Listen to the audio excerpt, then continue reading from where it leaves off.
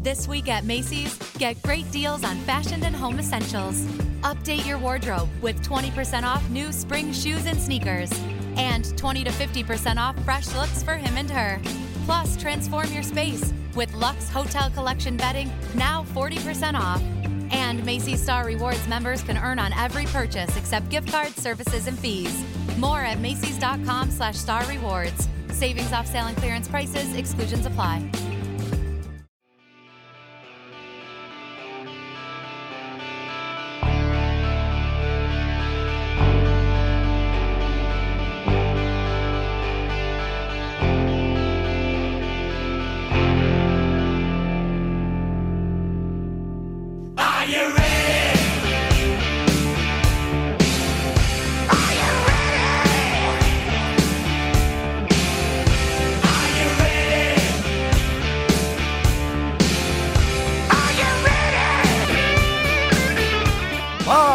From Southern California, this is the moment you've all been waiting for.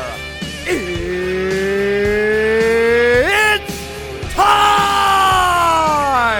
for a new episode of Kings of the Podcast. Buckle up, here we go!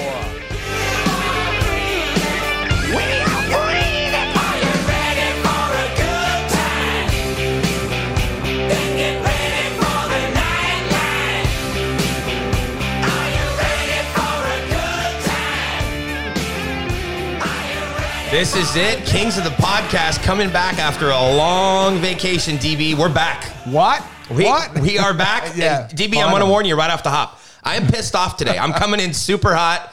I'm not in the mood for this. This is just some nonsense going on out in the world. And I'm not even talking about the riots and all that stuff. I'm talking about in the hockey world. I'm not a happy man today, DB, but I'm going to pause This should be that. awesome, yeah. I'm going to pause it for a second. I'm going to save my rants. I just need to know how you doing. Yep. This is probably the longest. I was thinking about this on the drive over today. In about the last 10 years, I don't think we've gone this long without seeing each other, because even when the Kings exit, in April and don't make the playoffs or whatever, we see each other for some Dodger games or some parties or whatever during the summer. I don't think I've gone this long and not seeing you. It's been for 3 months. Yeah, for like 10 years. Yeah, I'm good. You see the man cave's been renovated a little bit here. I like everything's it. good. I like the digs. Looking good. Yeah, we're still doing hot stove, so we're doing the best we can, and hopefully there's light at the end of the tunnel. So by the time we get to whenever the season starts again, probably in December or January, hopefully there'll be some fans back in the building. So I'm doing fine. Family's fine. And we're just doing our best. All right, so let's get into this, DB, because I have a lot to get off my chest today. First, I want to start this off by saying right now, Rob Blake is not ruining the LA Kings. Okay. So I'm sick and tired of people on social media with all the changes that have happened with with Mike Fuda, with Mike Stothers. We'll get into all this stuff today. Sure. Rob Blake is not the problem. You're the problem. Not as in you, as in Dennis Bernstein, but if you think that Rob Blake is the problem, you're the problem. So let me just kind of lay this out real quickly, okay? Please, make the I understand. case. Let's go way back in time. I'm going to address this one time, and I love to reference people with links on Twitter. 100%. So when these people want to hit me up, I'm just going to constantly reference this episode right here. So bookmark it, people, okay? You're pissed off at Rob Blake because of what happened way back when he was the captain of the LA Kings, and he took the C off the jersey, and then eventually he ended up getting traded to Colorado, and you don't like the way that was handled. Get over it. I'm going to tell you right now, I wasn't happy about it at the time. Right. I was vocal about it at the time. I didn't like it either. I didn't appreciate the way that it was handled, but you learn more as time goes on. And facts, Dennis, dictate how you should think about something. There were a lot of things going on behind the scenes. There were things happening with the PA. There were reasons why certain things happened, and not all of it was coming out publicly at the time. John, facts get in the way of narrative sometimes. They do. So please. They absolutely do. Right. So get over that, people, because look, Rob Blake was enemy number one to Dean Lombardi. Dean Lombardi couldn't stand Rob Blake and swore that he was never going to bring him back, and he wanted nothing to do with them. And then like a Vince McMahon turn, right?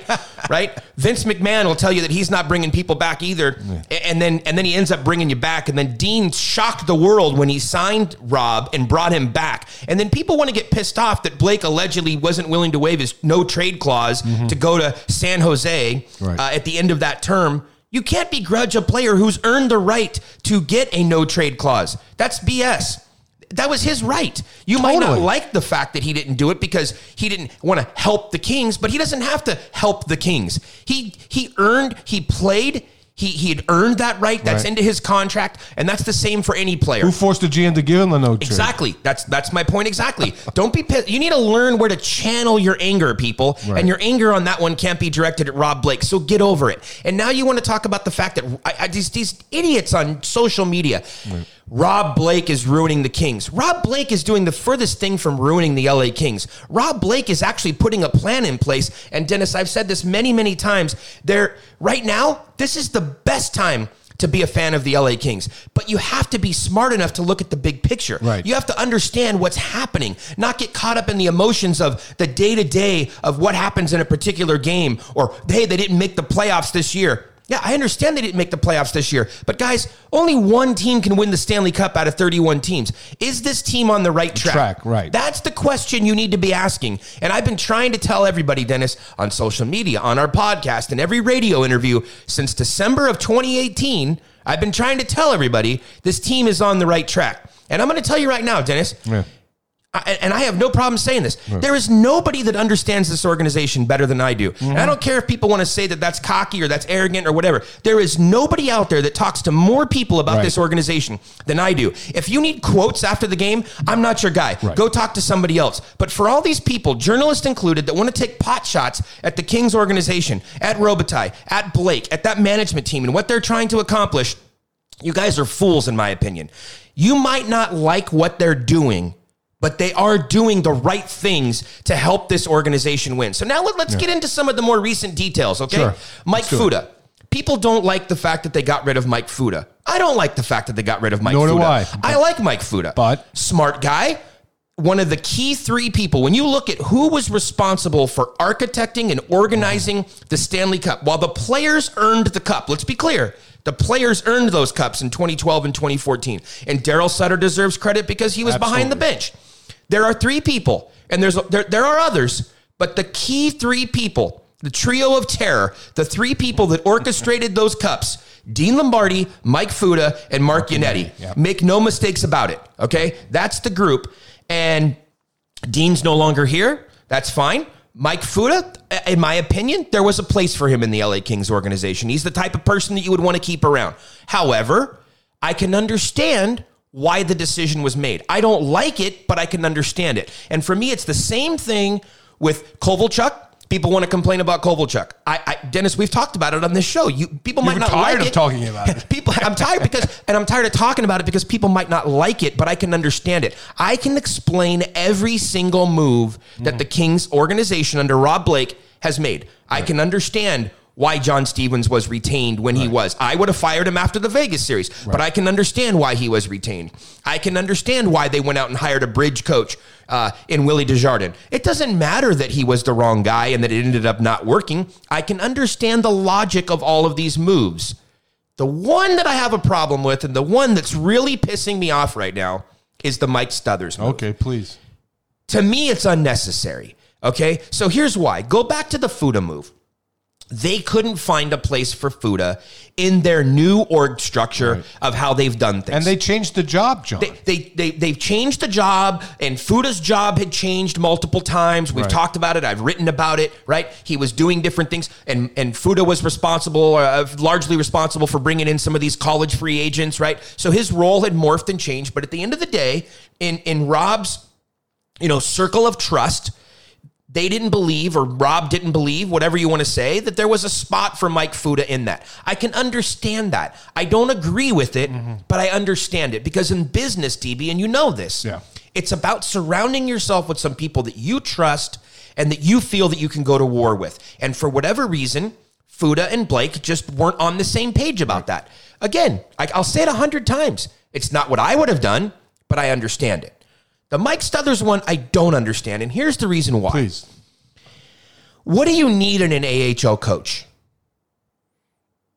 You need somebody to groom the players coming up to the NHL and take kids and make them men. That's it right there. You summed it up perfectly, DB. And when I look at this organization and I look at what's ahead of them for the next 2 or 3 years, they need somebody to do just that. They're bringing in Akil Thomas. They're bringing in Turcotte. They're bringing in Madden. They're bringing in all these kids over the next 2 or 3 years in Ontario that need to be groomed and need to be developed. That's the guy. And here's the thing. I get really pissed off when people want to lump him in as some dinosaur. I'm talking about Mike Stothers, as some dinosaur, as if you should compare him to Daryl Sutter. That is an insult. He is not Daryl Sutter, okay? Daryl Sutter is a demanding coach, is an old school coach who was able to get a performance out of people, but was not somebody who was always respectful, is not somebody that is universally liked, but he was able to get results. Yeah. That is not who Mike Stothers is. All you have to do, John, is go to social media yesterday and see all the responses from players and non-players, people in the organization. I'm going to tell you something, DB. Mike Stothers called my phone yesterday, several hours after the news broke. He got to my voicemail, and my voicemail was full. He sent me a text message that said, "Hey, dude, tried to call you. You know, your voicemail is full." You know what my reply back to him was? "Yeah, dude, my voicemail is full because people keep calling me this morning to talk about you." And that's the 100% honest truth, Dennis. From the moment that news broke yesterday, my phone was going off. I couldn't keep up with my phone. Yeah. Text messages, phone calls, former players, current players, people that know this man, and people inside the LA Kings organization going up to the highest ranks, DB.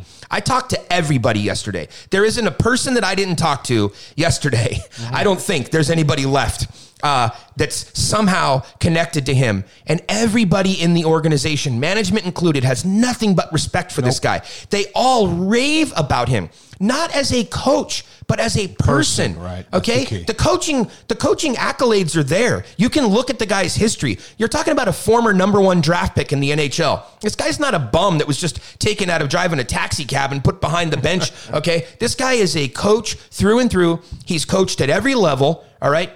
But it's not about just a coach. It's about the man. The man is an awesome man. Tough love? Absolutely. Yep. But respectful. And DB, I've said this before. I said it yesterday and I'll say it again. I can't even begin to tell you the number of former players that have told me years after. I had a guy yesterday that played for him more than 5 years ago who was calling me and telling me about how he's his favorite coach. He's the type of coach he wants to play for. Right. Why is that? Why, if this guy is so tough and so demanding and hard on young people and making men out of them and telling them things they don't want to hear, why do they all respect him? Why do they all like playing for him? It just doesn't make sense. Well, your hardest teacher is usually your best teacher, right? When you Absolutely. go back, the one that really raked you over the coals or took you to task or made you accountable. You know, maybe it's a generational thing where you can't make players accountable anymore. You can't. These new players are soft. We know this, Dennis. They all want to hold hands. It's a kumbaya and all this sort of stuff, right? And we get it. They want to be told why. Okay, they want to. We've talked about this. They want to be told why. They want to have it shown to them. But look, I have said over and over that Todd McClellan was the perfect coach for the LA Kings. There's a tweet that's out there within 2 hours of him being fired in Edmonton. Right. I said that's the guy for the LA Kings because he's that hybrid. He's the tough love guy, but he's also the guy who's going to respect players, treat them with dignity and respect, and help them come along. To me, that's who Mike Stothers is. He's not in that dinosaur group with everybody else. He's the perfect coach, and that's the reason I'm so pissed off, Dennis, is that to me, this was the perfect guy to make Turcotte a man, to make Tyler Madden a man, to help Akil Thomas reach the next level. He's the guy who has turned these players they've had over the last couple of years. Now, granted, they've had nowhere near the level of depth in their prospect pool that they have had, they have now, but he's the one who has made these guys NHL ready. You want to talk about a Sean Walker? You want to talk about a Matty Roy and all these guys? Mike Stothers played an instrumental role. I'm not saying it's all him. You can talk about Mike O'Connell and Mike Donnelly and all of these other guys in development. But to me, there's just no reason for this. If you look at what he was able to accomplish in the time period that he was there, I can't point to something and say, they need a different voice. They need a different guy. They need somebody who can do X because Stothers can't do that. I just have a real problem with that. So this is the first move that I can't explain. So I'm sorry, Dennis. I don't have a why, no matter how many people I talked to yesterday. But I know this: Mike Stothers is a hell of a man, and anybody who gets that guy in their organization, it's going to be a win. It's going to be an absolute win, home run. His phone should be ringing off the hook right now. I'm sure it will be. He's going to land somewhere. Yeah. And I also want to tell you one other story. Please. I want to tell you two things about talking to Mike Stothers yesterday. My phone call with him was private. I'm not going to share that here. Sure. But I want to share two things. One is he said to me over and over, I'm proud of what we accomplished. And it was just so true, DB, because that's the type of man he is. There was this team first, we attitude. Right. It rang true. And some of the other things that we talked about are private. And again, I don't want to share them, but I do want to share one thing. There was, it's his story. So if he wants to tell it, he can. But there's a former Kings player who Stutz doesn't know very well. Never coached him, never really had been around him. That player, who is one of the players that I have a tremendous amount of respect for, was one of the first people to reach out to Stothers when the news came down yesterday, really? Which tells me what I already knew, which is... That's the measure of a man, right? Right there. And I just, I get choked up thinking about it, DB, because I'm all about respect. Yep, I know you are. And the thing about Stothers is if I had to list the three people in hockey that I respect more than anybody else, Mike Stothers is on that list of three people. This other person is on that list of three people. Really? And for that person to call Stutz, that's a home run for me, because that just shows that all of my previous thoughts about both of them were confirmed in that particular moment. So any parting thoughts here, DB? I know I've unloaded on you. No. I have a lot more if you want. No. Well, John, what about the convention that you have to be a former NHL player to be on this inner circle for Rob Blake? Because that's what it appears it's going. All the front office are all former NHL players. I'm not sure. I'm sure you might speculate on who might be on the bench in Ontario to take Stothers' place. It could be Marco Sturm. What about that? You have to be a player in this league to be on this management team now? Look, I'm going to tell you this right now.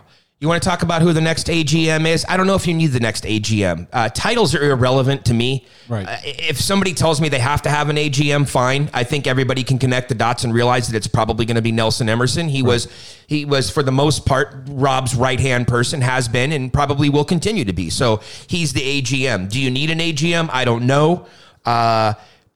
Look, I'm going to tell you this though. Get this clear. Rob Blake is the general manager of the LA Kings. Stop all this nonsense about Rob Blake's leaving, Rob Blake's being replaced, what's going on with Ron Hextall. Is Blake doing a bunch of dirty work to clear the air so that Hextall can come in? There's no conspiracy theories out there, okay? Rob Blake, put it in stone. Rob Blake is the general manager of the Los Angeles Kings on opening night, whenever that is, for the 2021 season. Rob Blake is the general manager. He's not going anywhere. So again, if you think Rob Blake's the problem, you're the problem. He's steering the organization towards being a Stanley Cup contender. And with the work of Mark Yannetti with the draft picks, with the work of Todd McClellan behind the bench in LA, with the work of all the other people, Nelson Emerson, I mean, I could go on through the list. Ruutu, Mike O'Connell, right. We could name all these people. Do you have to be a former player? I don't think you have to be a former player. Yes, there are former players that are littered throughout this organization, but I don't think that former players are not a requirement. It's not a requirement, but I also don't think former players of this generation are the same as former players from another generation. Mm-hmm. Look at what Nelson Emerson has accomplished away from Rob Blake, right? Nelson Emerson has been behind the bench and has done things. Nelson Emerson isn't just a former player. No, maybe you could take some quick shots at some of the other guys that are around, but who's going to be behind the bench? Look, I think personally that Marco Sturm was a square peg in a round hole last year. I was surprised that he was behind the bench for Todd McClellan. I never expected that to happen. It's not a shot at Marco Sturm. It's just to say I didn't think that was the direction they were going to go. Sure. I'm not sure that Todd McClellan thought that was the direction they were going to go. But I will tell you this, in talking to people, especially over the last 24 hours, from what I understand, Todd and Marco, especially over the last couple of months of the season, so call it from January 1st on, really started to find a rhythm, and Todd found ways to unlock Marco's abilities and what he brought to the table. So there seems to be a relationship that's coming together there. Mm-hmm. Is it strong enough that it's going to keep Marco behind the bench next year in Los Angeles rather than him going to the American League? That's possible. I think Chris Height's probably the guy because it's an easy thing to do. It makes sense with what they're trying to accomplish. Their focus, the Kings that is, their focus is now on development. Right. So I'm going to call it less on coaching and more on development. Mm-hmm. More time at TSC, which, by the way, they're probably going to open up the facility here in the next 30 days to get players back on the ice and to get some development going. It's going to be interesting to see what the PA is going to allow also for that. But Chris Height, Marco Sturm, those are the two names that come to mind right off the bat of who's going to be the next coach of the Ontario Reign. You don't think they go outside? I don't think they go outside the organization. I'd be a little bit surprised based on the conversations I was having yesterday. I can tell you there's not an outside search that's underway. There doesn't appear to be any names that are on a short list. So for me, it's Chris Height.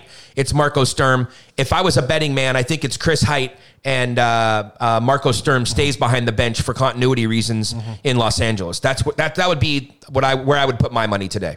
Great.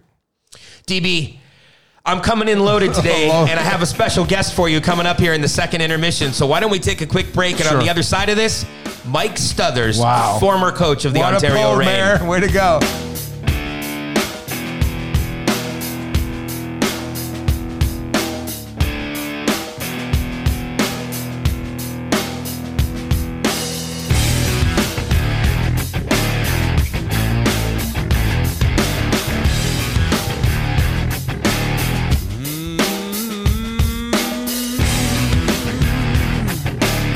Welcome back, the second period, and as I mentioned at the end of the first period, we have a special guest joining us on Kings of the Podcast, Mike Stothers. Stutz, all the way from Owen Sound. How are you? I'm doing great, and I want to know, do you know exactly where Owen Sound is? From what I understand, it's about 2 to 2.5 hours north of Toronto. You are correct. Man, I can't beat you with anything. You're on top of everything. Well, Stutz, look, our phone call yesterday was private.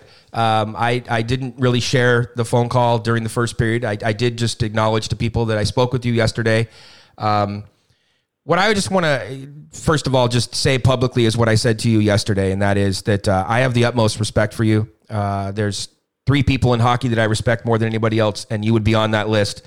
I think that you are fair and honest. I love the tough love approach, but I also appreciate how you treat people with dignity and respect. And what makes me feel good about saying that publicly is that, as I said on Twitter yesterday, not only are those my feelings, but the number of people that contacted me yesterday was pretty overwhelming to talk about you. People that wanted to know what happened, people that wanted to know or that wanted to share that you're their favorite coach. And people came out of the woodwork yesterday. People that I hadn't talked to in years coming out to tell me that you were their favorite coach. They were, how much respect they had for you, how much you taught them, how you helped them, etc. I'm assuming that yesterday there was probably the silver lining in the news, that I'm assuming that people were coming out of the woodwork to talk to you as well. Well, yeah, it was overwhelming, and it was great. I just wish that those people had came out before I got the call from Blakey on Friday. Maybe we wouldn't be going through this right now. But you know what? It was a tough call, and I really wanted to come back. As you know, we've talked at length. You know how much I enjoy, first of all, the level, the American Hockey League level. The challenge and being able to help and mold and develop people and help them fulfill their dream to play in the NHL. And then on top of the fact that you're working in the Kings organization, and it was a great run of 6 years. It was terrific. But then, for whatever reason, the run ends. And boy, I'll tell you what, it's a sad feeling to know that you're not going to be going through the doors at the TSC or at the rink in Ontario, at least not wearing the Reign paraphernalia or / Kings paraphernalia. But man, the people that have reached out, it's been a tremendous warming feeling. And I guess it just kind of justifies my thinking in, again, turning down some opportunities either to go to a different organization or coach at a higher level.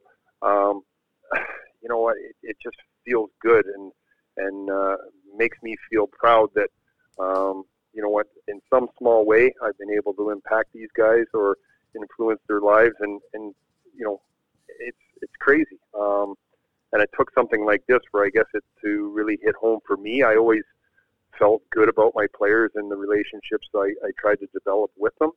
But you know what? As players have been traded, and I've reached out to them and said, hey, good luck in your new surroundings. Or if they've been sent down from the NHL, you just kind of send them a little message. And now they were doing it for me. And man, I'll tell you what, it made me well up a couple of times. I'm not going to lie. Pretty emotional with, the amount of people and surprisingly, some of the ones that, you may think you'd never hear from again. And then, you've always got the ones you're going to count on. And it was good. And it's been good for my wife and myself. And I'm not a real social media guy. So between my wife and my daughters, they've been able to fill me in on the things that I probably would miss. Because I only follow the mayor. I do know that. But you know what? It's just it makes you feel good, and I don't want to go on about it any longer. But it is what it is. It's time to move on, and I'm looking forward already to bigger and better things and a new challenge. So, Stutz, I have to ask you then: were you emotional enough that you needed a hug? There are only a few people that are allowed to hug me. That was an inside joke for people that don't know that Stutz does not like to hug. So, it's not exactly true because my daughters and my wife, I hug them all the time. I'm a little standoffish with people you just meet, and you don't really know all that well, and they want to hug you, and then so anyway. This social distancing that we're going through right now works out great for me because I don't have to worry about people wanting to hug me. That's right. There were two things that stood out from our phone call, and again, I only share these two things. The rest of it is private. One of the things that stood out was you said that you're proud of what we accomplished, and you said that several times. And to me, that just speaks to the type of man that you are. Even in this difficult time, it was all about the we, it was all about team. And to me, that's just who you are. And I'm curious just where that comes from. Is it just sort of the way you were brought up? Is it something that you realized along the way at a certain level of coaching? Or when did that start to register with you? Or do you even just say and do that and believe that and you're not even really aware that you're doing it? Well, I'd like to think that it's just an innate thing, but you know what? Growing up all my life playing nothing but a team sport, and along the way, you're always going to have a couple of maybe players that you played with that, I won't use names, but here's an example. So let's just say the game ends and you know what, you lost 4-2 and everybody in the room's kind of dejected and down, but that person that got 2 points, a goal and an assist, they're elated and they're like, hey, where are we going after the game, guys? Let's go. Hey, get the heads up. Let's be going. And then conversely, your team wins and that certain individual didn't register a point. And they're all down in the dumps and you can't even talk to them and stuff like that. So you kind of learn early that there's always one or two guys that maybe aren't in it for the entire group. They're in it for more themselves. Mm-hmm. And any team that I've been on or any organization that I've been on or with that's had some success and won a championship, and I've been fortunate enough to be part of quite a few, it's always been about the collective group. It's never been about one individual, and I don't think any one person can do it all by themselves. So when I refer to we, I refer to the players. I refer to our captains, and I've been fortunate to have some terrific ones, Vinny Laverty and Brett Sutter, and I've been very fortunate to have a real supportive staff around me, whether it's the assistant coaches or the video help or, the trainers and the equipment guys. I mean, I've been fortunate that, but in order to have success, everybody needs to do their job and unselfishly. So when I say we, you take it even beyond. It's the management. It's everybody that's contributed, whether it's, you get a regular bus driver and mm-hmm. he knows that after a game, we've got to get to the next destination. He's got to pin it. Like, you know what? And that's why I refer to we. I think it's not about any one person. It's about the collective group, and we're playing a team sport. And you know what? I just think that that's the most important thing. And I'd like to be able to, thank everybody, because whatever that's happened and whatever success that, has been thrown my way, it's been through the undying help of a lot of other people. So, you know what, I've said it to you yesterday and I'll say it again. I'm damn proud of what we did. I think we did everything that was required of us as a team to the point of development. It wasn't so much about wins and losses and the sacrifices and knowing that, okay, well, at the end of the day, the win-loss record for your own personal stats aren't going to be all that great, but the better part is the 7 or 8 guys that are getting NHL ready and are going to be playing in the NHL, and I think that's what it's all about. So again, I refer to the American Hockey League. I love it, man. I just think it's the best, and I'm hoping that things will work out for me down the road here, and know that it's another opportunity to impact some different players or some different people. The Calder Cup would be almost too easy to point to if we were to talk about some of your favorite memories. I mean, obviously that was a great time there in Manchester and almost a Cinderella situation, right? It's the final game, it's the final season, and to win that cup and to win the championship is awesome. I'm not trying to take anything away from that. And Andy Tong was there also, who I know you like to give a hard time to, covering the team for Mayor's Manor at the time. But I love to bust his stones all the time. Any opportunity I get, oh man, yeah. How about the night when you showed up in Colorado and didn't know that he was going to be there? Do you remember that? Yeah, well, that one, he got me on that one because I wasn't aware that he was going to be there. So how about this? I will say he didn't have his arms extended looking for a hug, though. He's smarter than that. Yeah, I guess he's smarter than me then.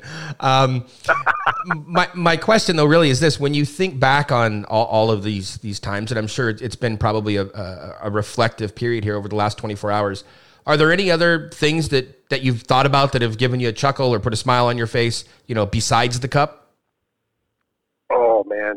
How much time do we have? Because, I mean, I got a million stories and a million laughs and a million reasons to be, in a good mood and a positive outlook. I'll tell you, I got the call from Blakey on Friday, and I automatically reached out to, my kids and immediate family and that. But one of the other and some other people, but one of the first people I texted was Paul Bissonnette, and he's quite a character, and we've had a great relationship.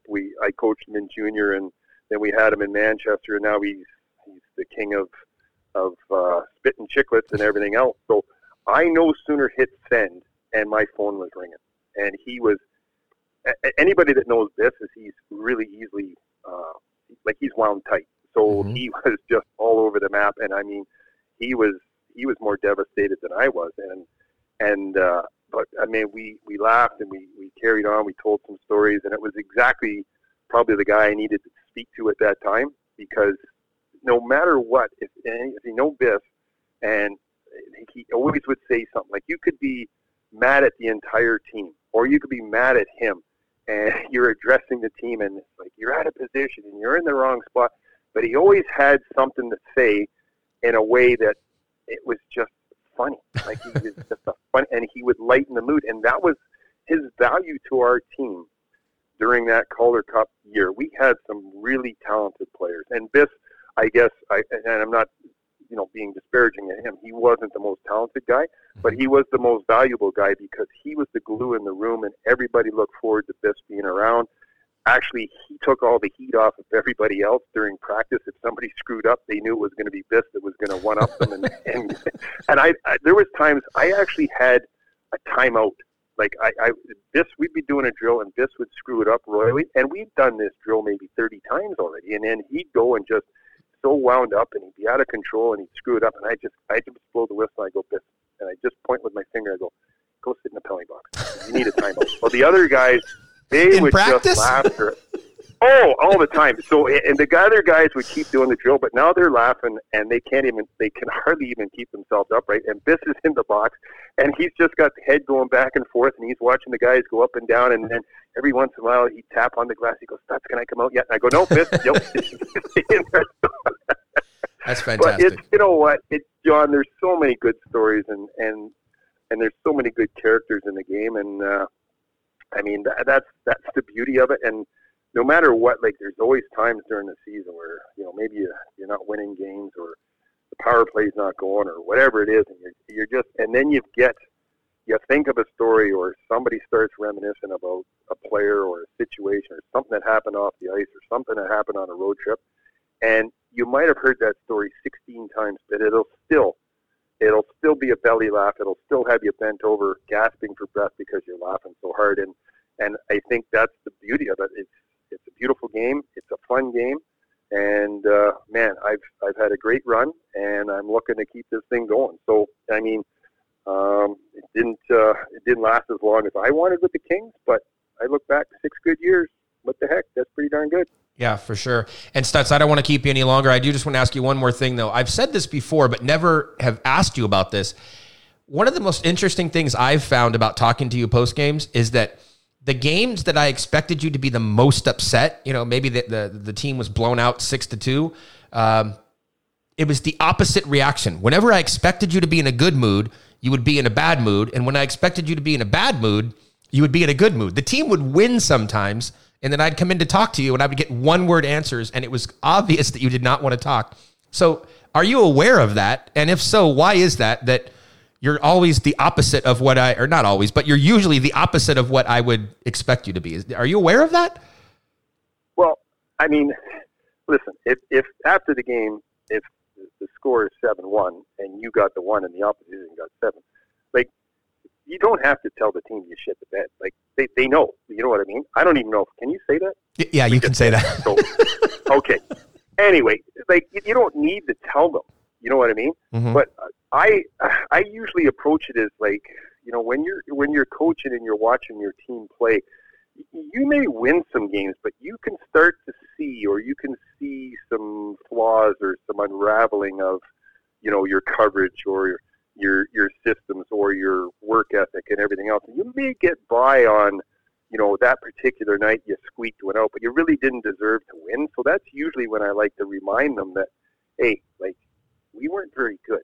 So don't sit here and patting yourselves on the back. Like, we gave up a lot of odd man rushes or whatever. We gave up scoring chances from the slot and whatever. So you kind of need to dial them in that way. When you kind of get it handed to you, it's like, okay, well, duh, that's pretty obvious. Mm-hmm. And then, it's the same like that after practice or preparing for practice. There'll be times where maybe we didn't have a great weekend, and I know, like, if we had a recovery day on the Sunday, those guys have pretty much spent the whole day going, oh man, I wonder what practice is going to be like tomorrow. And then they come in on Monday and they're asking the assistant coaches, like, what kind of mood is Stutzy, and like, what kind of practice are we going to have? How long are we going to be out there? And usually I'll go the other way and I'll go, okay, you know what? Like, the last thing they need right now is for us to pile on them. Let's just keep it short. Let's keep it light. Let's get some things done. And I think it's just, John, a way to kind of keep them off balance. Mm-hmm. You know what I mean? You don't want to become too predictable. And I mean, I am a pretty predictable guy because I'm pretty regimented in what I do and what my expectations are of these guys. And they know that. But, okay, I'll go back to the Calder Cup again. And you know what? We had a very talented team. And I didn't know that coming in because I was on the outside looking in. They had a previous coach. They had some good regular seasons. They didn't have exactly great playoff success. Mm-hmm. And I go in there, and I had a meeting with I think it was the season ticket holders, and I got barraged with a bunch of questions. And I'm like, geez, I don't know these guys. I don't know the situation and everything. And they're telling me that they're too small. And I'm like, okay, well, there's not much I can do about that because, I mean, if they're small, they're small. And then they're saying they're not tough enough and they don't win and this and that and the other thing. And I finally I had enough of it. And I just said to them, I said, well, maybe part of the problem is you guys aren't giving them a chance. I said, you keep telling me what they can't do. What can they do? Like, somebody in this audience raise their hand and tell me what they can do well. And let's build on that. And I took it to the players and I said, listen, guys, this is what's being said about you. And I don't believe it. I said, I don't know you, but I don't believe it. And so anyway, we go and we had a great year, and it was a great team, and everybody was in it for the right reason. We had some guys that were smaller and that were skilled. We had some bigger guys that were heavy and hard to play against. We had a good mixture of toughness, and we had a lot of good elements, right? So then you look at it and you go, okay, this is what it's all about. And at the end of the year, we win a championship, and the league MVP is Brian O'Neill, and he's one of the smallest players in the league. Mm-hmm. And the MVP of the playoffs was Jordan Wheel, who was, again, one of the smaller players in the league. Yep. So that part didn't matter. Like, stop telling me that, they can't do this because they're smaller. They can't do this. And I'm like, so it just came around full circle. But we had a practice, and these guys, I know they went out the night before. I know they went hard. And they came the next day, and I'm telling you, John, I put it to them. Like, I gave them, I knew, and it was a high-tempo practice, and we went for, I think, about 55 minutes. And at the end of them, I called them all in, and they were down stretching on both knees like they typically do around the center ice circle. Mm-hmm. And you know what? I said to them, I said, guys, I don't know for sure. I don't know for sure right now as we're gathered here in early October. I don't know if we're going to win the Calder Cup, but I know the way you guys practice today and the way you guys hang together and the way you guys stick together, I said, we are going to be a threat. And we are going to be a force to be reckoned with. And we went through that regular season, and we went through the playoffs. And you know what? It was just a gut feel, John, that I had about that collective group. But it was more of convincing everybody it was not so much what these guys can't do, it's what they can do. And I think that was the biggest thing from it. And you know what? And again, we had guys that were willing to stick to their role. They were willing to, you know what? If they were a centerman, they were willing to move to the wing. If they were a winger and they were, typically a second line guy, maybe they were happy to be in on the third line. We had guys in and out of the lineup, and some of them were pretty good players. And you know what? Here's another story. And I don't know how long we got, and it doesn't really matter. Stutz, we have all the time in the world for you. I love the stories. Keep going. Well, listen, I don't have a job, so I don't have anything else to do right now. So. Fantastic. So all year long, I kept bugging you to come on the podcast. Now's the perfect time. Exactly. So, but we had a player and Scott Sabrin, and you know what? And he was, oh man, he just worked so hard, and he was really popular with his teammates. But we're going into the playoffs, and you've got to make some tough decisions. You can only dress so many guys. So, I called the core group in, and I said, listen, guys, I'm going to have to talk to Sabby here, and if there's a chance he's not going to play every game and he might be in and out of the lineup. So I said, I need you guys to, pick up his spirits. He's going to be down and dejected. And rather than those guys say, that's like he's too valuable, he's got to play, they were like, whatever you think we need to do to win. And they said, don't worry about it. We'll handle, Sabby. And he is a terrific kid. And I know he's with Ottawa right now, and he had a heck of an accident there, and he's worked so hard to get himself into the NHL, and you know what? He didn't play in the playoffs, and he was one of the most supportive guys of the rest of his teammates, and he did all the extras of the so-called, the black aces of the guys that are not playing regularly. And again, it was a commitment by him to help his teammates. It was a commitment by the rest of the team to be supportive of a guy that wasn't playing regularly, but they included him in everything. And they were supportive of the decisions we were making as a coaching staff. So, I mean, all those things are important, but it was, we had the core group of, Vinny Laverty and Andrew Bodnarchuk and Sean Backman and Jeff Schultz, and the list goes on and on and on. And it was like, okay, I can trust these guys to the point where we would win playoff rounds, John. And then because in the American League, you don't start up right away. You usually... Right. You're waiting for the dates to become available in the arenas, or maybe you're waiting for your next opponent. So, we were fortunate enough to win, round one. You move into round two. Well, round two, I think that was Wilkes-Barre, if I remember right. We won it in 5, so we had some time off. And then, so I gave the guys days off. I was like, hey, take 3 days.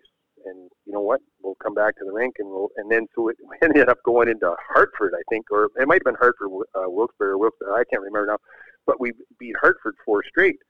So now again we've got all this time off. So I gave the guys. I said, well, here's 3-4 days, and we'll come back to the rink and let's be ready to go. And then so we're getting into the finals, and one of the players, and I won't divulge his name, he said to me, he goes, that's like, we've been going pretty hard, huh? And I go, yeah. He goes, but like we've been out and drinking and everything else and kind of carrying on. I go, yeah. And he goes, but we go really hard. And I go, I know you do. I said, I know that. But what I do know is you guys will come to the rink and you will go harder on the rink than you did off the ice. Mm-hmm. And that's the beauty of the game. These guys would go out and go golfing and have a few beers or whatever in those days off. But when they came back to the rink, there was no question that any one of them was going to dog it. There was no question that they were going to be fully committed to what we were doing. And they were able to dial in and get refocused. And I think it was maybe the fact that, they had some success in the regular season for the few previous years, and it didn't translate into the playoffs, and they could taste it. Like they got that thirst to win. And so as a coach, listen, I want these guys to have a good time. They're professional athletes. I want them to enjoy their time away from the rink. So if they're in LA and there's a chance to play beach volleyball in the afternoon, then I don't care. Go for it.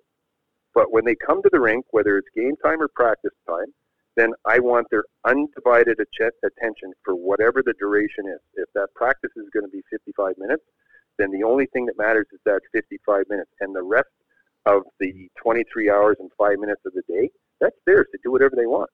That's the point of being a professional athlete. That's the joy of it. That you should enjoy the game, and hopefully that keeps your passion to play going. So, you know what?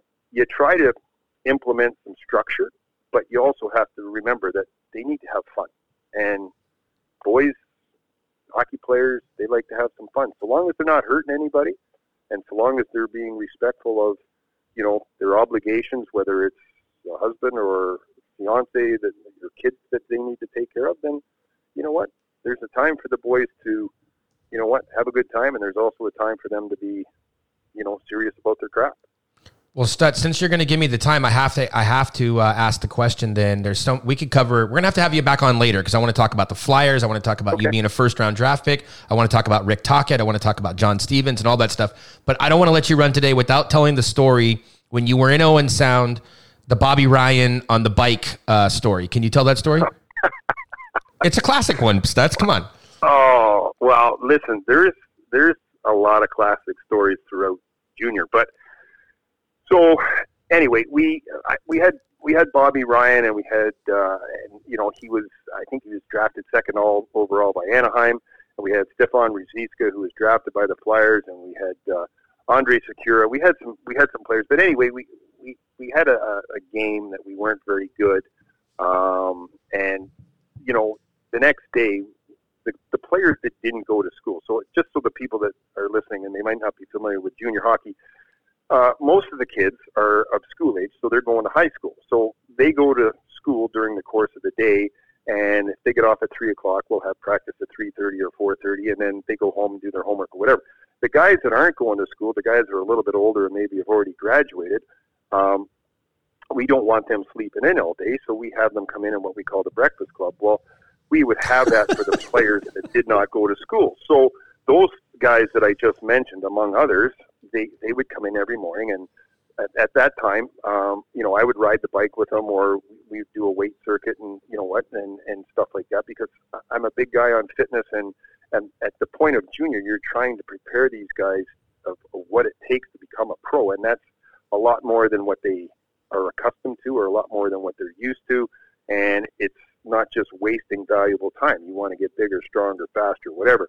So anyway, go back to the fact that we weren't very good the night before. We've got breakfast club the following morning, and because it's Owen Sound and it's a little smaller market, we don't have, a bike for, 30 athletes. So, we had to break into two groups. So the first group was riding the bike, and I was riding with them, and we rode, and it was a pretty hard ride, and then we were done. So I said to the second group, I said, you guys get on the bike. I said, I got to go in here and do some video. I said, you guys stay out here until I come back out and get you. I said, you guys just ride, and I'll come back out and tell you when you're done. Well, I got, as you probably know from me, I got so engulfed in my video, I forgot the time. So I don't even know how long it was, to be honest with you, but one of the trainers finally came in, and he goes, hey, Stutz, like, those guys are still on the bike. Like, how long do you want them to ride? And I went, oh, shit. I said, they still ride? And I said, I totally forgot about these guys. So I had to go flying out into the room, and sure enough, there they were, hunched over their bikes, and they were dying. And I'm telling you, it had to be an hour and 20 if it was a minute. And I'm like, oh my God. So I actually had to apologize to them because I was like, because they thought I was just penalizing that group. Right. And the first group didn't ride that long. There's no way I was going to sit on the bike for an hour and 20 minutes. So, I mean, but it didn't work out. But now I think back and I just laugh at it. And I'm actually proud of those guys. I'm actually proud of Bob that he didn't just get off it and get in the shower and go home. Mm-hmm. Now, the backstory to that is I didn't know it at the time, but Bobby was so exhausted from riding, when he got into the shower, he threw up. So What a way to end the story. Thanks, Stutz. yeah. Well, but I mean, it's just, John, like, I could talk to you about a million things. And then you just said about the Flyers, and you said about Talkett and John Stevens, and man, I'd love to talk about all those people. It's just awesome. Like, there's so many things I can share with you, and I mean, I know there's a lot of questions that you want to ask me, and you know that there's questions I will answer, and there's questions that I probably will deflect. Mm-hmm. But you never know. You might just catch me in one of those moments where you might find you get an answer that you weren't even expecting. Well, that happens quite often with you, Stutz. And one of the other things I'm going to have to bring you back on to talk about is the drive home. So for people that don't know, you took to the road, and you and your wife, you drove from Southern California back to Owen Sound during this COVID thing. So when we have you back on, I want to hear the road trip stories. I'm sure there have to be a couple of doozies that took place on that long journey home. Hey, John, I'm going to tell you, I try to make sure there's a couple of doozies every day. That's very true. That's very true. Hey, Stutz, I appreciate the fact that it took you 6 years to warm up to me, and that we're kind of on good terms now. So I look forward to speaking to you again very soon. You know what? I want to thank you for always being, upfront and honest and direct, and you don't play any games, and I got all kinds of time for that. And I don't want you to get a swelled head here, but you work hard. You do your homework. So, you know what? I give you a lot of props for that. So if you need anything, or if you want me to come back on, like I said, I really don't have anything filling my plate right now. So whatever you need, I'd be happy to talk about it. Thanks, Stutz. I appreciate it. Have fun with all the grandkids there, and enjoy Owen Sound, and we'll talk soon. All right. Thanks very much. Bye for now. Mike Stuthers, former coach of the Ontario Reign. That was a long, extended second period. We'll be back after the break. More good hockey talk with Dennis Bernstein. Broken bones and broken glass, broken hearts and broken heads, living the life. Whoa.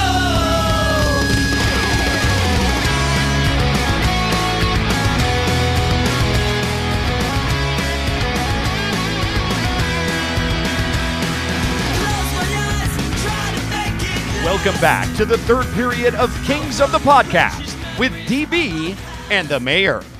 Third period, Kings of the Podcast. We're back, DB. It's been an extended run here for a couple of months without any shows. And how about the first two periods so far? Do we need a third after that Stuthers interview? That was fantastic. And John, just to let you know, I felt a duty to have you go one-on-one with John, with Mike, because of the relationship. I know coming in, it was great that you could pull him in and have him have a conversation right after this unfortunately happened with him, that he's not going to continue with the Kings. But fantastic interview. And you could see in that interview why people are reacting the way they do to the man. So just a fantastic chat with him, and hopefully he'll be able to come on again and talk with us again. Hey, look, you don't have to threaten me with a good time. You promise you're going to come back on the show. You know I'm going to be booking you back on the show again. Right, so for sure. Stutz will be making a return appearance for sure. Absolutely. DB, there's so much news to get to because we have not been on the air for a couple of months. Right, yeah. So playoff predictions, I think we can get to that in another show because there's still so much Kings news to get to. Absolutely. And by the way, they're not starting these playoffs. What do you call the play-in round? Play-in round. Okay, that's what it is? Okay. Round, so it's not the regular season, it's the play-in round. Yeah. All and right. the weird thing is that if you're a bettor, like I was on the Vegas Sports and Information Network with Paulie Howard on Friday. So the people that bet on Montreal and Chicago to make the playoffs, Yeah. Caesars has to pay off on that bet. And the most amount of tickets they had on teams making the playoffs this season was Montreal and Chicago. They took a bath on that. But hold on, but they didn't make the playoffs. Yes, they're considered making the playoffs. See, now I would have a problem with that because this actually leads in, ironically, Okay, DB, yeah. this leads into my very first item on my list of news items here, which is people have been asking about the conditions on the Clifford Right. trade. And one of those conditions was Toronto making the playoffs and Campbell winning 6 and games. Campbell winning. Right. But that also ties to other conditions that were Right. made. The league has ruled that if one of the conditions that a team had was making the playoffs, that the play-in round does not qualify Yeah, like for I think making the the Vancouver trade. in effect. exactly for making the playoffs. So you don't make the playoffs until you make the round of 16. So if I was Well, Vegas, it depends on the bet. If it says make the postseason, this is the end of the regular season, and you're still playing. well, this isn't the postseason though. This is It's the end of the regular season, you're still playing. I don't. It's a middle season. It's not a season Yeah. that's ever existed before. That's a push to me. I don't know. Yeah. But I'm not Vegas, so No, I, it's just ironic that those are the two teams that shouldn't have made it, that Right. made it, and they got to pay off on those. oh tickets. well, the NHL I'm sure will be happy to weigh in on that. Why not? They love ruling on everything else. So back to the Clifford trade. Yeah. Just so that everybody's clear, Jack Campbell did not win the 6 games, so that condition was not met. So the other condition is Clifford re-signing, right. and so that was a 2021 draft pick. By the way, people keep thinking it's 2020, but it's 2021. So Exactly. we have some time on that one. If Clifford does eventually end up re-signing in Toronto, then it bumps up to a 2nd-round pick, and if not, then it stays. What do you think happens? You think he goes back there? I think that they will do everything in their power to try to keep him. need him. They need him. You're right. He's the culture guy. He's what they need. He's a player that they don't have in that organization.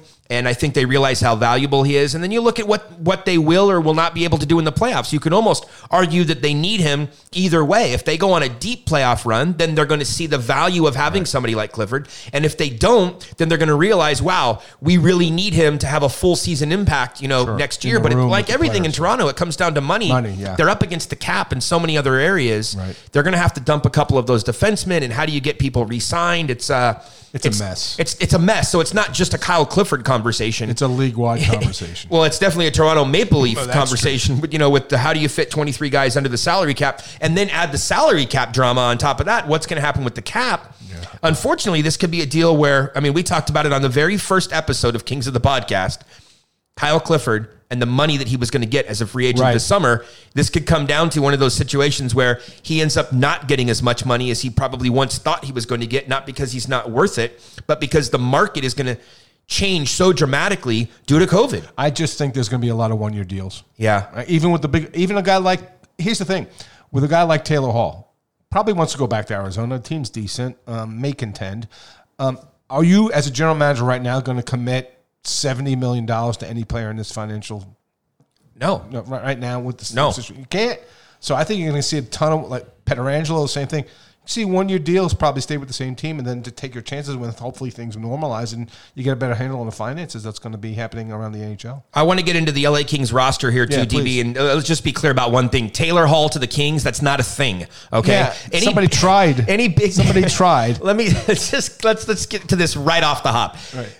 If you're a big name free agent and you think that there's an opportunity to connect that player to the LA Kings this summer, you're not paying attention to what's going on. So we're going to get into how they can't even fit the current players that they have into Right. the list of 14. But there were some contract things that have already taken place. Curtis McDermott was signed. I think it's the right move. You have to re-sign McDermott. You need that intimidation factor. People can talk about the league and fighting's gone away and this and that. There are going to be a lot of young players on the LA Kings over the next 2 Right. seasons, and a lot of smaller because they're younger. They haven't completely filled Tyler out. Madden, Turcotte, Well, yeah, even if those guys don't make it, Jod's not the biggest guy either. You're just talking about guys that haven't fully filled out yet, and they're still in the early stages of strength and conditioning. Wayne Simmons was a freak. Kyle Clifford was a freak. Most of these kids that are coming up aren't freaks yet. So They're kids, like you have to give them a season or two to fill out. And McDermott, look, he's also really improved. Great success story. People can knock that player, but he has really improved to the point that you can put him out there now, and he's not the liability that he once was. And Todd realizes that. It's funny. I just wrote an article, end of season article, and gave people grades and things of that nature. And in his little synopsis, I said, I was a guy, and you remember, I thought he'd get waived training camp. And he went from Drake for a 2-year extension. Just a great success story. He's loved in the room. And I agree with you. There's a physical aspect that still needs to be in the game. He's your protector. So absolutely very, very happy for that play. He earned it. It just shows that you don't need to have blinding speed and skill to make it in this league. There's still a part of, there's still a place for you. May not be in a top 4 pair, but he is a valued part of this team, and it's just a great success story this season for him. Yep. And another player that Mike Stothers helped develop in Ontario as well. Just can't work that in enough. Look, Arthur Kaliev, I broke the news on that yesterday, which would have been Saturday. We're recording this on Sunday. The plan is, or it looks like, that deal will be finalized on Monday. Right. You could see that to be announced by the LA Kings, his entry-level contract, which then begs the question, what do you do with him? And so for those Please remind everyone, yes, for those that don't know, for the 7,000th reminder, age-wise, he's not eligible to play in the American League next year. He needs to play in the OHL or the NHL. I personally don't see him playing in the NHL full-time next season. But here's an interesting aspect. I saw that scenario that you suggested. You can play him in the NHL for 9 games, but they don't have to be 9 consecutive games. So you can play him, you can slow play him. 9 games over the first, say, 20, 25 games. And then now you can send him to the American League on a 2-week conditioning assignment. That's all you can do. That's legally allowed. So then you do that. That buys you a couple more weeks. Now you're into December. This is all assuming the league starts on time, right? Then you're into December, and now he goes to Team USA training camp for the World Juniors, and then he plays in the World Junior tournament again. And now you don't really have to make a decision on what to do with Kaliev until around January 5th. And at that point, you would probably send him back to the Ontario League. He'd score 40 goals in 20 games and hopefully go on a long playoff run there. And they could also, highly encourage that he ends up on the right team that's going to go on a playoff run. But here's the thing. Any delay in starting the regular season could actually work into the Kings' favor, DB, because then you don't have to slow play him 9 over 25 plus a 2-week conditioning assignment. If the league doesn't start until about a month before World Junior Camp in December, so if the league starts in November, mid-November, he might not even get a chance to play 9 games because there could be so short of a window before you send him to the camp. So this could be one of those weird years that actually plays into their favor. And as one of the Kings management members told me yesterday, look, let's be honest, Kaliev isn't the first guy that's ever been faced with this tough decision of OHL or NHL. And him going back, for all the people that want to say, there's no reason for him to go back, there are a million reasons for him to go back. Not to say that it's the ideal situation. AHL would be the best, but you have to deal with the hand that's in front of you, and you can't send him to the American League. So OHL might be the place for him to ultimately end up, but it's in the hands of Arthur Kaliev, because this kid's going to have hopefully a huge summer and force them to make a difficult decision come training camp time. But we'll look at the other 14, or the other players that'll be contending for those 14 spots. I don't think, and this has nothing to do with Kaliev, I just don't see a way how he worms his way onto the full-time roster at the NHL level next year. They'd almost have to make some trades to get rid of some guys because they have too many forwards as it is. Right. Agreed. Okay, so Jordan Spence is the other one. This is a kid who made the top 15 of our rankings. Interesting story on the defense side of things, DB. They're getting ready to sign him to an entry-level deal as well. He was the Rookie of the Year last season in the Quebec League as a junior player, and this year was the top defenseman in the league. So really keep an eye on this kid. Jordan Spence just has an amazing ability with the puck, and the path sort of reminds me of Mikey Anderson. Mid-round pick, not a lot of people are paying attention, but all he does is just continue to advance and almost be a pro at the time that he's ready to become a pro. Mikey Anderson, I kept telling everybody, watch out for Mikey Anderson, and then now this kid's already cemented himself essentially a spot on their defensive. He was fantastic. The on 7 their blue games line. he played in, he was really, and you talked about the maturity as well. Yeah. You could tell a leader right off the bat. Oh, right off the bat. The kid Mikey Anderson will wear a letter. I'm not saying Jordan Spence will wear a letter in Los Angeles, but do keep an eye on him. And if you haven't read the scouting report, go back into the prospect rankings. DB, it took much longer than I expected, but the prospect rankings are finally released. We had 15 this year for the first time ever. Normally it's 10. So Anderson Dolan was at 10, Akil Thomas at 9, Cale Clegg was 8, Mikey Anderson at 7. Just released, you had Kapari at number 6. Just wanted to give you a couple of quick notes. Kupari is on track. There are no issues allegedly related to his healing. knee. Good. He's healing fine. He should be ready to go. This will be another big summer for him. The key note on Kupari is, as a European player with a lot more time and a lot more space, he's used to being able to do more one-on-one. And so I continue to hear from people, we'll leave it at that, that he needs to be less of a one-on-one player and needs to learn to, get that puck quickly over to some of the other players on his team, and he will start to advance. Once he makes that switch in his head, I think Kupari will be fast-tracked, and you'll see him in the NHL sooner than later. But he's right now targeted for one more year in the American League. Tyler Madden at number 5.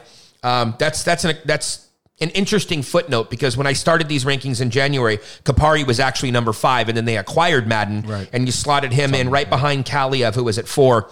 Madden is one of those players that he has all of the tools. Size and strength are the only thing. Right. And so he's going to have to work on that. That's going to be his key thing to work on as he becomes a pro. And that's really one of the reasons that he wanted to turn pro this year, was he's ready for the next challenge. And so for him to be around all of these men and to be a professional, he's going to have better training regimen. Have a better training regimen. Exactly. So he's going to be there. Kaliev at number 4. I highly encourage you to read the notes that we had in there. As I always say, DB, we talk to more people than anybody else about the LA Kings prospects. And when it comes to Kaliev, I can tell you, he's one of the players that when I was talking to everybody yesterday about Mike Stothers and I was talking to management and everything else, I was also talking to them about Kaliev because of the timing of the contract coming on Monday. So read the scouting report there. Bjornfoot at number 3. The easiest thing I can tell you about Bjornfoot is the kid doesn't do anything wrong. He's positionally sound. He's a stud. He's just steady. He's steady. He's right there. The only thing that we need to ask about Bjornfoot is, will he develop any offensive flair to his game? And that'll ultimately determine where he slots in as either like a number 2 or a number 3 defenseman. So it's not a knock on him. It's just to say he's going to have to work on that shot. He's going to have to need it to get through traffic on the point. Sure. But he's a very important part of the LA Kings future and is, just look at the prospect rankings. He is the top defensive prospect that they have right now. They need to add one other big stud defenseman to this pool, and they don't have that yet, and I don't think they're going to be getting it at the draft this year either. So, no. Jake Sanderson. We'll talk about the draft when we get closer to the draft. Number 2 is Turcotte. Look, Turcotte does everything right out there. Again, read the scouting reports. We have stuff in there from McClellan. I have stuff from scouts. Turcotte is number 2. Velarde is number 1.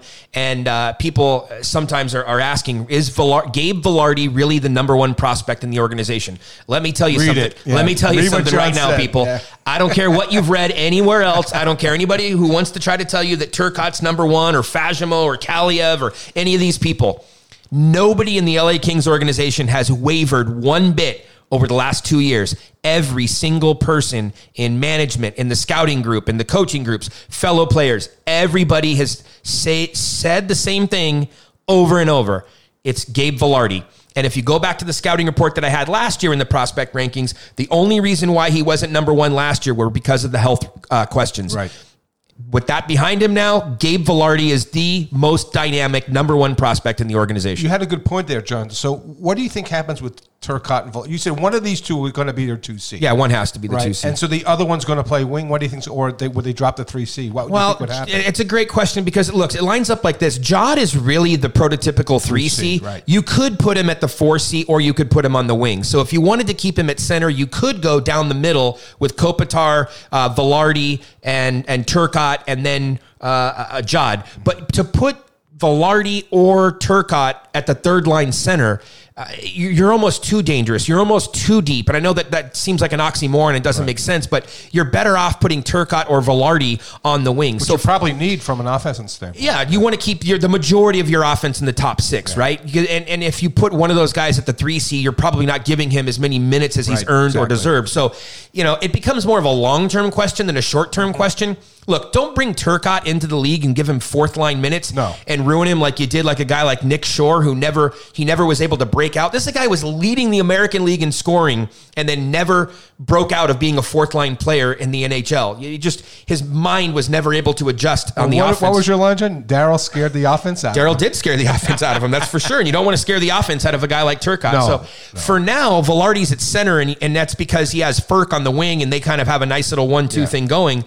Does Turcotte maybe start his NHL career at the wing. I don't know. Let's give Turcotte a year in the American League, Right. sort it out, because you also have Kupari. I think Kupari's a winger. I don't think he's a center. I've said that for quite some time now, and that is in the write-up there as well. So if you can put Kupari on the wing, Why have I heard that before? Another European player. It's not a center. Kempe, yes, of course, absolutely. So yeah, I think that one of those guys ends up being the 2C. And look, nobody wants to hear this either, but at some point, you have to move Anze Kopitar to the 2C. This is not happening anytime soon, people. No, but in the years ahead, at some point, you would move Kopitar. The sixth year of his contract. You would move Kopitar to the 2C. Kopi will be fine with it too. Well, and you would hope that one of these Yes, guys is would the elevate. future number 1C. Absolutely. That's the best thing that can happen for the organization, is for one of these guys to stand up. And if it's Velarde as your 1C, man, and Kopitar as a 2C, you'd hope that Turcotte is in the top 6. But boy, if he's your 3rd C, this team is deep. People need to pay attention. This team is really. We haven't even talked about Akil Thomas yet, who's also a center. Right. Could he be the 3C with maybe Jod in the 4C, or does Jod move to the wing? Is this team is so deep down the middle with so many options of whether these guys are going to be centers or whether they're going to be wings. The next 2 or 3 years are going to be a lot of fun, DB. But let's get into the roster for next season. Sure. Okay. I've tweeted this out a couple times. Forget about the line combinations. Let me just throw it at you. These are the players that are competing for the 14 roster spots. So you have Iafallo, Kopitar, and Brown. Okay, they're on the team. Yeah. You have Kempe, Velarde, and Furk. And maybe you don't like Kempe on that line. So again, it's not about the line combinations. I'm just reading them to you the way that I put them down. You had Grundstrom, Lizotte, and Carter. And then you have Trevor Moore, Jod, and I have Lewis on the 4th line right wing. Now, you also would then get 2 of these players, either Luff, Wagner, Amadio, or Prokhorkin. So let me just give you a couple of quick updates before we start debating this. You probably don't have the roster space, the contract space to sign both Lewis and Prokhorkin. Agreed. Because the Kings are offering these entry-level deals to Kaliev and Jordan Spence, and as I've mentioned earlier as well, they're going to be looking for a free agent defenseman, a left-handed defenseman to add to their group of 7. So when you start adding all these contracts up, they're bumping up against the contract max. So it's either Lewis or Prokhorkin. Lewis would definitely be more important to the team. He brings culture. He brings so many of the things that they like. Look, the Kings are looking to build around 5 vets. You're talking about Kopitar, Brown, Carter, Doughty, and Quick. Those are the 5 that are going to stay here. The problem with Lewis is as much culture and everything else that he brings to the team, you really don't like playing him over the younger guys. You want to get Luff more minutes. You want to get Wagner. You want to get Amadio. So, and I don't know how you bring him back. At $2 million, he's going to have to take a minimum deal to stay in LA for the 13th season. I don't see it. Who knows? Well, I mean, Drew has plenty of money. Maybe he can chip him off a little bit, pay his rent or something. I don't know, but yeah, it's going to come down to Lewis or Prokhorkin. There's a coin flip there, but John, I don't think it's a coin flip because Prokhorkin gave nothing, and now I have a concern that they're never going to want to sign Russian players out of the K. And he was a healthy scratch, and I had him as a B because I said, look, all you need at midseason was more time. He was a healthy scratch, really didn't score goals since December 2nd, and that's what you needed from the guy. So I would definitely lean towards. I think he might go back to the K. Okay, now hold on though. Look at the depth down the middle. The lineup that I gave you. You have Kopitar, you have Velarde, you have Lizotte, and you have Jod. So and Amadio. Okay, well, and you have Amadio. So if you don't really need to do a lot of work. Okay, so go ahead. Who do you want? I mean, if you want more size, that's where Prokhorkin comes in. I mean, what's your other option at center then? It's I mean, you could move Carter back there, but he's not a center at this point. Carter's a winger, so that leaves you Amadio. I don't know. But Prokhorkin has a lot of size, and if you could ever get that size going, I'm not saying it's a slam dunk. I just don't think the coach is a fan. Okay, so let's go through the list again, and then you tell me who the other 2 players are. So Iafallo, Kopitar, and Brown. All of them make the line. Of course. Okay, Kempe, Velarde, and Furk. Okay. They all make the team. Grundstrom, Lizotte, and Carter. Okay. Maybe you could argue that Grundstrom maybe, right? Trevor Moore, Jod, and then there's an open spot there with Lewis. So right now you have maybe 2 spots that are open, right? Mm-hmm. I'm going to give you 2 more for the scratches. Okay. So you have to give me 4 names out of these names. Grundstrom, Lewis, Luff, Wagner, Amadio, Prokhorkin.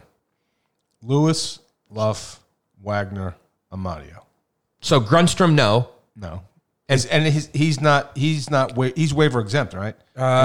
He might not be actually. He might be out of waivers. I'd have to go back and take a look. Okay. It's been so long, Dennis. I don't remember off the top of my head They've anymore. been on cap friendly for 3 months. Yeah. I know, exactly. Grunson's a tweener. I don't know. Every time they bring him up, I haven't seen much. So if they can wait, if he's eligible to go to A, then start him in the A. I just think that you need Trevor around to help a little bit more transition, because we always mention and harp on how many youngsters there are here, and with Cliff leaving, and with Muzzin leaving, and with Martinez leaving. If Trev's willing to take a cut and come back to stay in LA, that would be the guy I lean towards. Yeah, I certainly like having Lewis around for that reason, is that you just need another guy. And I think you also need a guy who's not one of... Look at the 5 guys that I mentioned, DB, and there's one common theme among those 5 guys. Tell me if you can pick up on it. Brown, Quick, Kopitar, Doughty, Carter. What's the common theme? Dean Lombardi. No, that's not what I was going for. Okay. Money. All of those guys are high-priced, money, yeah. big money guys. Right. I think you need a blue-collar, lunch pail guy, a ham and egger, whatever you want to call him. Yep. That's where Trevor Lewis fits I in. think so. He's the relatable guy. He's the guy that the bottom 6 players can relate to. Right. And they're not intimidated the way they would be intimidated of a Kopitar or a Brown And when or he a does Doughty. play, he's happy to play any position. He can play. He can play center. He can play wing. I think he gives you depth and versatility. And Yeah. I don't want to. If I was just a Rob question Blake, of money. Yeah, if I was just going to say, if I'm Rob Blake, I don't want to re-sign him at $2 million. No, you can't. But if I'm Trevor Lewis and I want to stay in LA and I want to hang out with Drew Doughty and my BFF, and then and I want to be part There's of the a LA price for Kings. that. Right. Yeah, and I want to finish my career with the LA Kings. There's a price for that. So okay, so Wagner, you didn't name Wagner, right? You said Amadio, Lewis, Luff. Luff. I think I did say Wagner. Did you? Well, who are your 4 then? You had. Mario, Lewis, Luff, and Wagner. Oh, okay. Wow. Okay. Well, those are yours. Not Prokopkin and not Grunstrom. Okay. Mine would be. I like, of the 4. I would go with Grunstrom. I would go with Lewis. I would go with Luff, and then my final decision would come down to Wagner, Amadio, or Prokopkin. Everybody tells me that Wagner creates chaos and to keep Wagner. And Wagner shows me more than Amadio at this point. But, man, I just... Hopefully he's working on his breakaways. Prokopkin, I don't know. Were you on that Zoom call? Which one? With Velarde and Wagner? When Velarde said he need to work on his speed, he goes, I'll show you how to skate faster if you can show me how to score on breakaways. Hopefully he's practicing right now. Well, TSC's not open yet officially, but maybe they can go down to a local basketball court. Exactly. Yeah, and put on, like Turcotte, just strap on the Bauer rollerblades. That's it. And I thought Turcotte was hilarious on the thing there. What about on the defensive side of things, DB? Yeah. You have, so you're going to have 7 defensemen. The spots are already pretty much lined up. So you have Doughty, you have Matt Roy, you have Sean Walker. And you have McDermott, and then you have Mikey Anderson, and then you're going to have to bring in a left-handed defense. Is going to be your free agent signing, and then the 7th slot is going to rotate between Bjorn Foote and Clegg. Right. Who it doesn't matter who starts the season; they'll both spend time in that role. And I don't mean as the 7th defenseman; I just mean from a numbers. Those are the 7 slots. What do you think about that defense there? You got to find a partner for Drew Doughty. Yeah. And is it Bjorn Foote? Long term, the plan would be that it would be Bjorn Foote, but I'm not sure that right out of the gate that would be, because then how do you slot them all together? Because where does Mikey Anderson fit in? And is Mikey a first pair defenseman? No, he's not. Right. He's a second pair defenseman. But then you start having to figure out where do you put Roy and where do you put Walker, and how do you put the pairings together? Yeah, I would hope that Roy and Walker have the same level of play they did this season. And Matt's another look. Good things happen in the 7th round. He really, on some nights, John, he was their best defenseman. Yeah. Without question. That's a little bit of a criticism on Drew Doughty, but I've not been hesitant to criticize Drew. Because I think you're his biggest detractor at this point. Well, no, I wouldn't say that. That one article that guy wrote. That article doesn't good exist. As How do you Jared even Spurgeon's. come on? Just give me a break. That's not even worth mentioning. You messaged me like, how could you even reference that? I couldn't even reply to the tweet. I can't. It's still a work in progress. It's still relatively young and relatively inexperienced. That's why I think you've mentioned Carl Gunnarsson. Yeah. A player like that you have to bring in. And look, I like Ben Hutton. I looked at his advanced statistics, and they like were who? decent. Ben Hutton. I'm thinking he's going to come back. Yeah. Like, he's the of Joakim Ryan was going to be the Ben Hutton guy, but Ben played way better. Ryan just, look at those numbers. That's tough. So, but they do need, and the thing about it, big picture, John, I wrote this about Blake. He's got to be able to find, look, you got the coach right. No question. He left Yannetti alone. Great job. Leave him alone, deepest prospect pool, and you could draft as high as 1. So that's settled. Like, what he needs to do is find a way to integrate proven talent in this league to this roster. Right? It's the one. He's great at sending it away because he sent 5 guys away, but he has to find a way to integrate proven offensive talent into the system. And if you could do that, because you can't wait for all these guys. I think at this point, there's got to be, hopefully, Velarde stands up, and hopefully Turcotte's your guy, and maybe Kaliev breaks through, whatever. But Kaliev and Turcotte are 2 years away. Yeah, This is about winning. This is about making the playoffs this year, or being a playoff competitive team this year. Here's what they need to do. They need to get to lead. They need to improve by 8 to 10 points. They need to get at least a 500 hockey, 81, 82 points, and they need to play in a 82-game schedule. They need to play games of consequence or importance after game 41. If they're out of it again on 41, then I got to question things. And how do you do that? You have to, and I agree with you. Taylor Hall is not coming to Los Angeles, but there's a way through with all these prospects and all these resources. Maybe import 1 or 2 more proven players into this lineup to help them. Because Martin Frk, I'm not sure. I'm not sure if he's going to be a 15 or 20 goal scorer. Maybe the shot is amazing. I'm not sure. There's just too many question marks offensively. But I agree with you. They're on the right track. I think the one thing that Rob has to prove to me is that, how do I go and access or acquire more proven talent? Because I love prospects. They're amazing.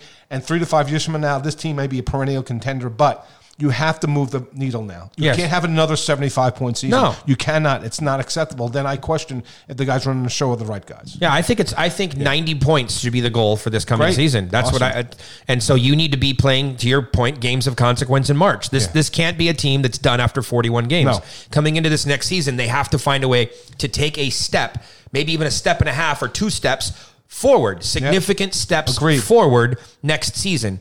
If you shore up the defense a little bit better, you certainly have the capabilities from a goaltending perspective. That's solid. Quick is set. It's solid. And then you have Cal Peterson knocking at the door. They were great down the stretch. Yeah, that goaltending is set. The defense, I want to see who they're going to bring in as that other defenseman because they need a top 4D. So, yes, I agree. Need a 20-minute I agree. Ben Hutton was an upgrade over Ryan. Now you need to upgrade over Ben Hutton. And you need to add that player. It's going to be a bridge deal. You're not looking for a maximum deal. But you think back to like when they were able to bring in a Rob Scuderi and how important that was to settle their D. Right. And then great reference point. Forward, you don't have the opening per se. You'd have to almost exit some of these guys or expose some of these guys to waivers. But I think you're right, though. If you could add something more than a Trevor Lewis from an offensive capability to the bottom 6, then you're really going to start to see something. But here's the thing, DB. You don't have to do it out of the gate either. No. You also have the trade deadline. So depending when the season starts, you could add that player of consequence at the trade deadline to really help put him over the hump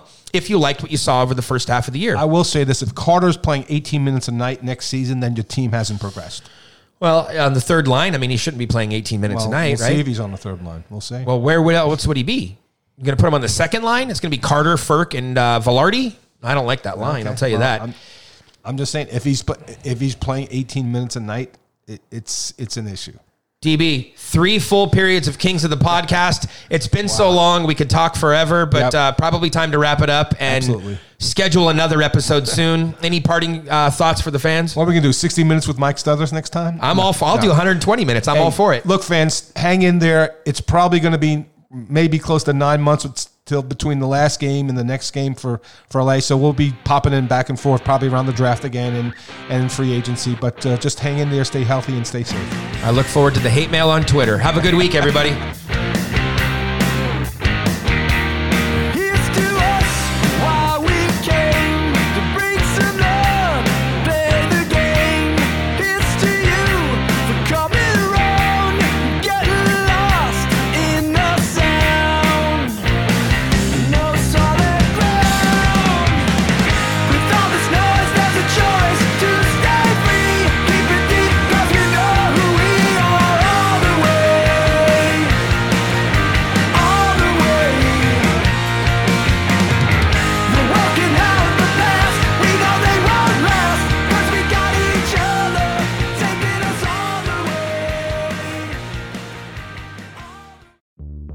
This week at Macy's, get great deals on fashion and home essentials. Update your wardrobe with 20% off new spring shoes and sneakers. And 20 to 50% off fresh looks for him and her. Plus, transform your space with Luxe Hotel Collection bedding, now 40% off. And Macy's Star Rewards members can earn on every purchase except gift cards, services, and fees. More at Macys.com/Star Rewards. Savings off sale and clearance prices. Exclusions apply.